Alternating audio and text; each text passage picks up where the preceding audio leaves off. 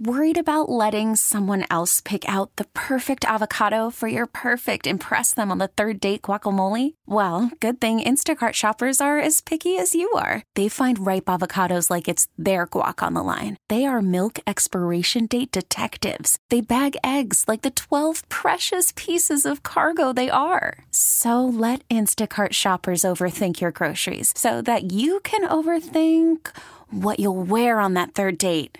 Download the Instacart app to get free delivery on your first 3 orders while supplies last. Minimum $10 per order. Additional terms apply. All-star closer Kenley Jansen, we have a question. What's the best podcast of all time?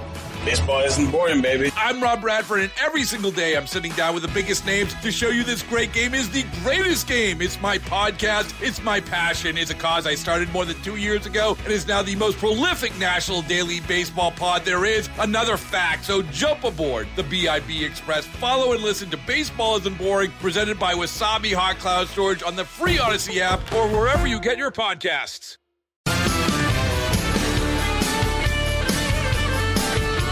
3:35, Jeff Katz, News Radio, WRVA. So, do I understand this correctly? Governor Youngkin will be speaking on behalf of, quote, a controversial candidate for governor in Maine. Joe Biden is going to Pennsylvania to speak on behalf of a controversial candidate for senator, and yet I only heard the word controversial attached to the Republican. Okay. Well, maybe it's just me. What can I tell you? It is a Thursday afternoon. There's a lot, obviously, that we are dealing with as we head through the afternoon. Remind you, we've got our text line up and running again. Yep. 833-804-1140. 833-804-1140. That's how you jump in with the text line. A couple of texters here I want to get to before I chat with Tony Pham. One gentleman, well, I don't know if it's a gentleman. It's an 804 number. Joe Biden, making America broke again. Yep, I got you. Someone down in Chesterfield, mom in Chesterfield says, hey, Jeff, my daughter is in Chesterfield. She is once again 40 minutes late coming home from school. It's happened every day because her bus has had to double back. Tony in Henrico says, Jeff, I love you. Well, thank you. I love you, too. That was probably, let's see, Tony from Henrico. It's probably Tony Pham. Tony Pham, who served as the ICE director for President Trump. But I'm going to remind you, Tony, throughout his career as a public servant, and that truly is who and what Tony is, he has served Democrats as well as Republicans, and he's always done it with honor. And I'm just always happy when he's got time for us. Tony, thank you for being here. Thanks, Jeff. I promise not to say anything too controversial as a conservative.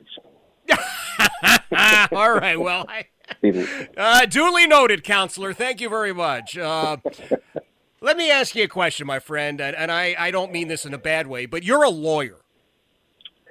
I am told I play one on TV. Yes, you are guilty as charged. I asked you to take a look at what the chief of the United States Border Patrol had to say the other day about the border. And you, because you are not just a lawyer, you're a really good lawyer, you read the whole thing he testified on, right? The whole deposition?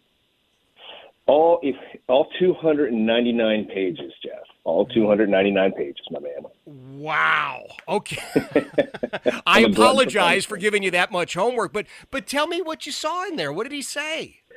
Well, don't apologize because, Chief Ortiz is a 31-year career official. And so his words, while under oath, being direct examined and cross-examined are absolutely important for all of us to read. This is the first time we're getting an unfettered or having access to a lengthy deposition transcript from the chief of Border Patrol, a career official, not a political appointee, but a career official on his assessment and his understanding of what is happening down at the southwest border right now. Mm-hmm. And, it's disheartening to see it. And when you compare it to the public data that's available on CBP's webpage, it's painfully apparent that his honesty is coming through. For example, page 40, when asked directly, is the border in crisis? And I quote, the answer is yes. And this is coming from someone who's been his career is at the border. But yet what's disheartening is listening to the administration, and I want to couch it this way, trying to gaslight the American public and telling us all that, oh, no, the border is secure, right? And you've seen clips where the press secretary is saying, well, people aren't just walking over. They don't just walk over. And Jeff, you and I talked about this back in April in Yuma. Yeah. I'm standing there chatting, and they're walking right over. I'm flabbergasted at the level of gaslighting that the public seems to be willing to accept to a degree. Yeah. But if you're not going to accept my assessment because I'm an appointee, I ask folks to listen to what Chief Ortiz is saying. This man spent 31 years, dedicated years, of protecting our nation in multiple different facets in CBP, and he's telling us the border's in crisis right now, and the numbers don't lie. They don't lie. And I want to remind everybody, as you are assessing this, Tony Pham is with us, served as President Trump's ICE attorney, worked for Sheriff Woody in the city of Richmond Sheriff's Office. And don't tell me, I'm trying to think of the other stuff. You were an assistant Commonwealth's attorney. You ran a jail. I think there was fast food experience at some point as a younger guy, but I don't think that's relevant today, right?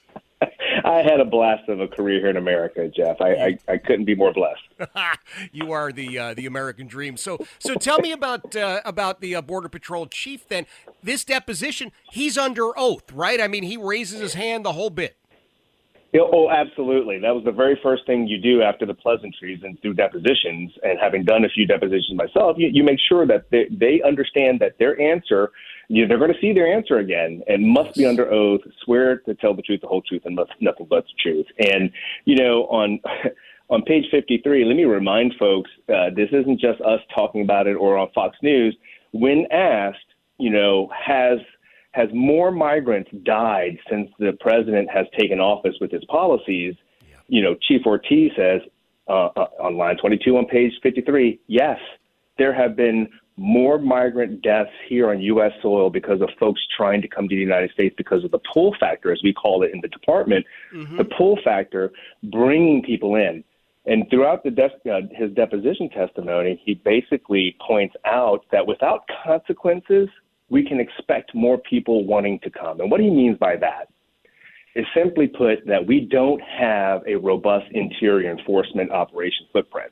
And that's on the ICE side. And that breaks my heart because that's what we used to work on to protect the homeland in our communities, right? Yep. And so we look at the reduced number of removals, but we have right now in this current fiscal year, we still have a few months to go, Jeff. Over 1,946,000 border encounters. And that's not including the gotaways. Wow. The entire fiscal year of last year was 1,734,000. So with a few months left to go, we have already eclipsed the total number of border encounters, and that number will only climb. And I think they're projecting well over 2 million border encounters by the end of the fiscal year. And Jeff, those are numbers that are available on the CBP webpage. That's not Tony Pham pencil whipping data to fit a particular narrative. Yep. These are reported encounters, numbers of deaths, reported encounters, and that just has led the chief to simply say, yeah, our border's in crisis.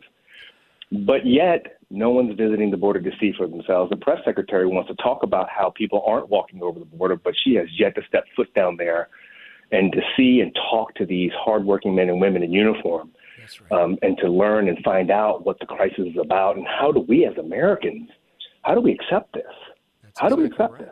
Yeah, Tony, it's a great point, and I want to remind everybody that the members of the United States Border Patrol are absolutely a frontline law enforcement agency, but they are also folks with, my opinion, and I mean, maybe I'm editorializing, but the guys that I've known, some of the biggest hearts that you have ever encountered, because they are saving people who, granted, are trying to enter the country illegally, but they are being trafficked. They're saving young girls that are being brought across to work as prostitutes. They're saving people whose lives have have been threatened, who are in danger because the coyotes, and remember, this territory, as we know, is really owned and operated at this point by the drug cartels out of Mexico. They don't give a damn about these human lives. They care about the money. And the Border Patrol agents are saving lives. And the idea there were almost 2 million encounters we're going to see.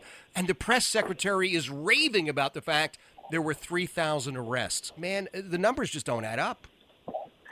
Jeff, it doesn't. It's almost like, hey, we're gonna allow gas prices to go to $5, and then we're gonna brag about how we lowered it by $1, right? Yep. So our numbers here in the month of August itself does show a dip. I'm very candid with it. The data's there. It shows a dip from the month before, but it's still higher than the same month the year before. That's right. And so you create the problem, and as you light the fire, and as you're putting out the fire, you want to brag about how you're putting out the fire. I just don't understand that. But I say this. I go back to simply this. Chief Ortiz, honorable guy, 31 years in service on the front lines.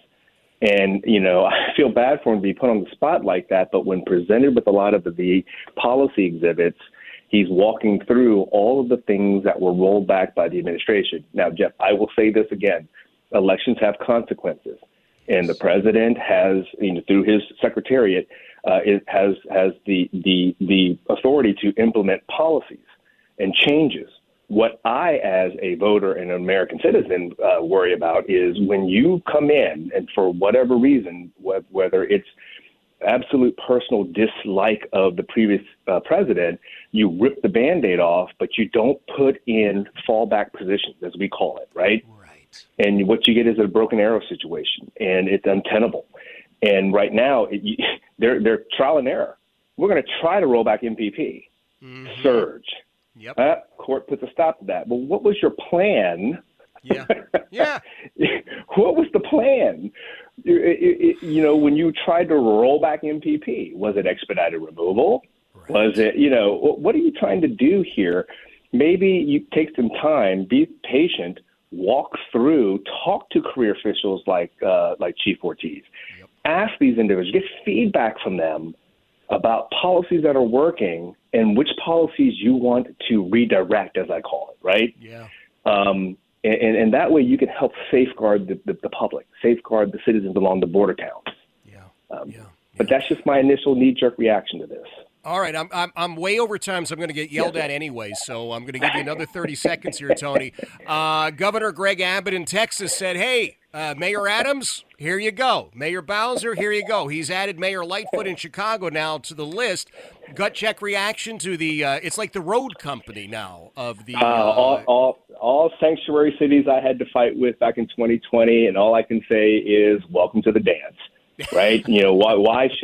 Why should the border town communities, the citizens down there, be the only ones that struggle through their resources being overtaxed and overwhelmed when, your president, of your party, right, has created border policies that have pulled people over here. I don't wish ill will on anyone, Jeff. Right. But sometimes people have to see firsthand and experience it before they can finally accept it. Kids telling them don't stick your finger in the electrical post, right? Yeah. Or touch the hot stove. Don't touch the hot stove. They won't know until they do it. So I don't wish it on anyone, but you know what? It's going to come full circle, and maybe they'll understand that they're going to have to ask the president of the United States to actually enforce the law. Sounds like a plan to me. Welcome to the dance. I like it. Tony Pham, always a pleasure to have you here, my friend. Great insight. Tony knows a thing or two about a thing or two, and I'm always thrilled when he is able to make some time for us. Great analysis of what is going on. And for the Border Patrol Chief, Chief Ortiz, God bless him, 31 years on the job. He's not going to lie. He's under oath. He said, the border is in a crisis. It is Joe Biden's fault, and you got people dying as a result of it. So there you go.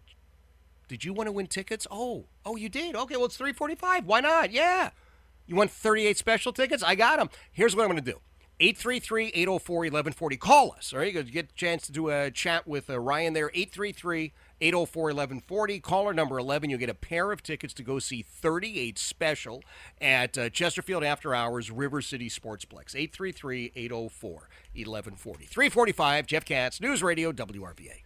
All-star closer Kenley Jansen, we have a question. What's the best podcast of all time? Baseball isn't boring, baby. I'm Rob Bradford, and every single day I'm sitting down with the biggest names to show you this great game is the greatest game. It's my podcast. It's my passion. It's a cause I started more than 2 years ago and is now the most prolific national daily baseball pod there is. Another fact, so jump aboard the BIB Express. Follow and listen to Baseball Isn't Boring, presented by Wasabi Hot Cloud Storage on the free Odyssey app or wherever you get your podcasts.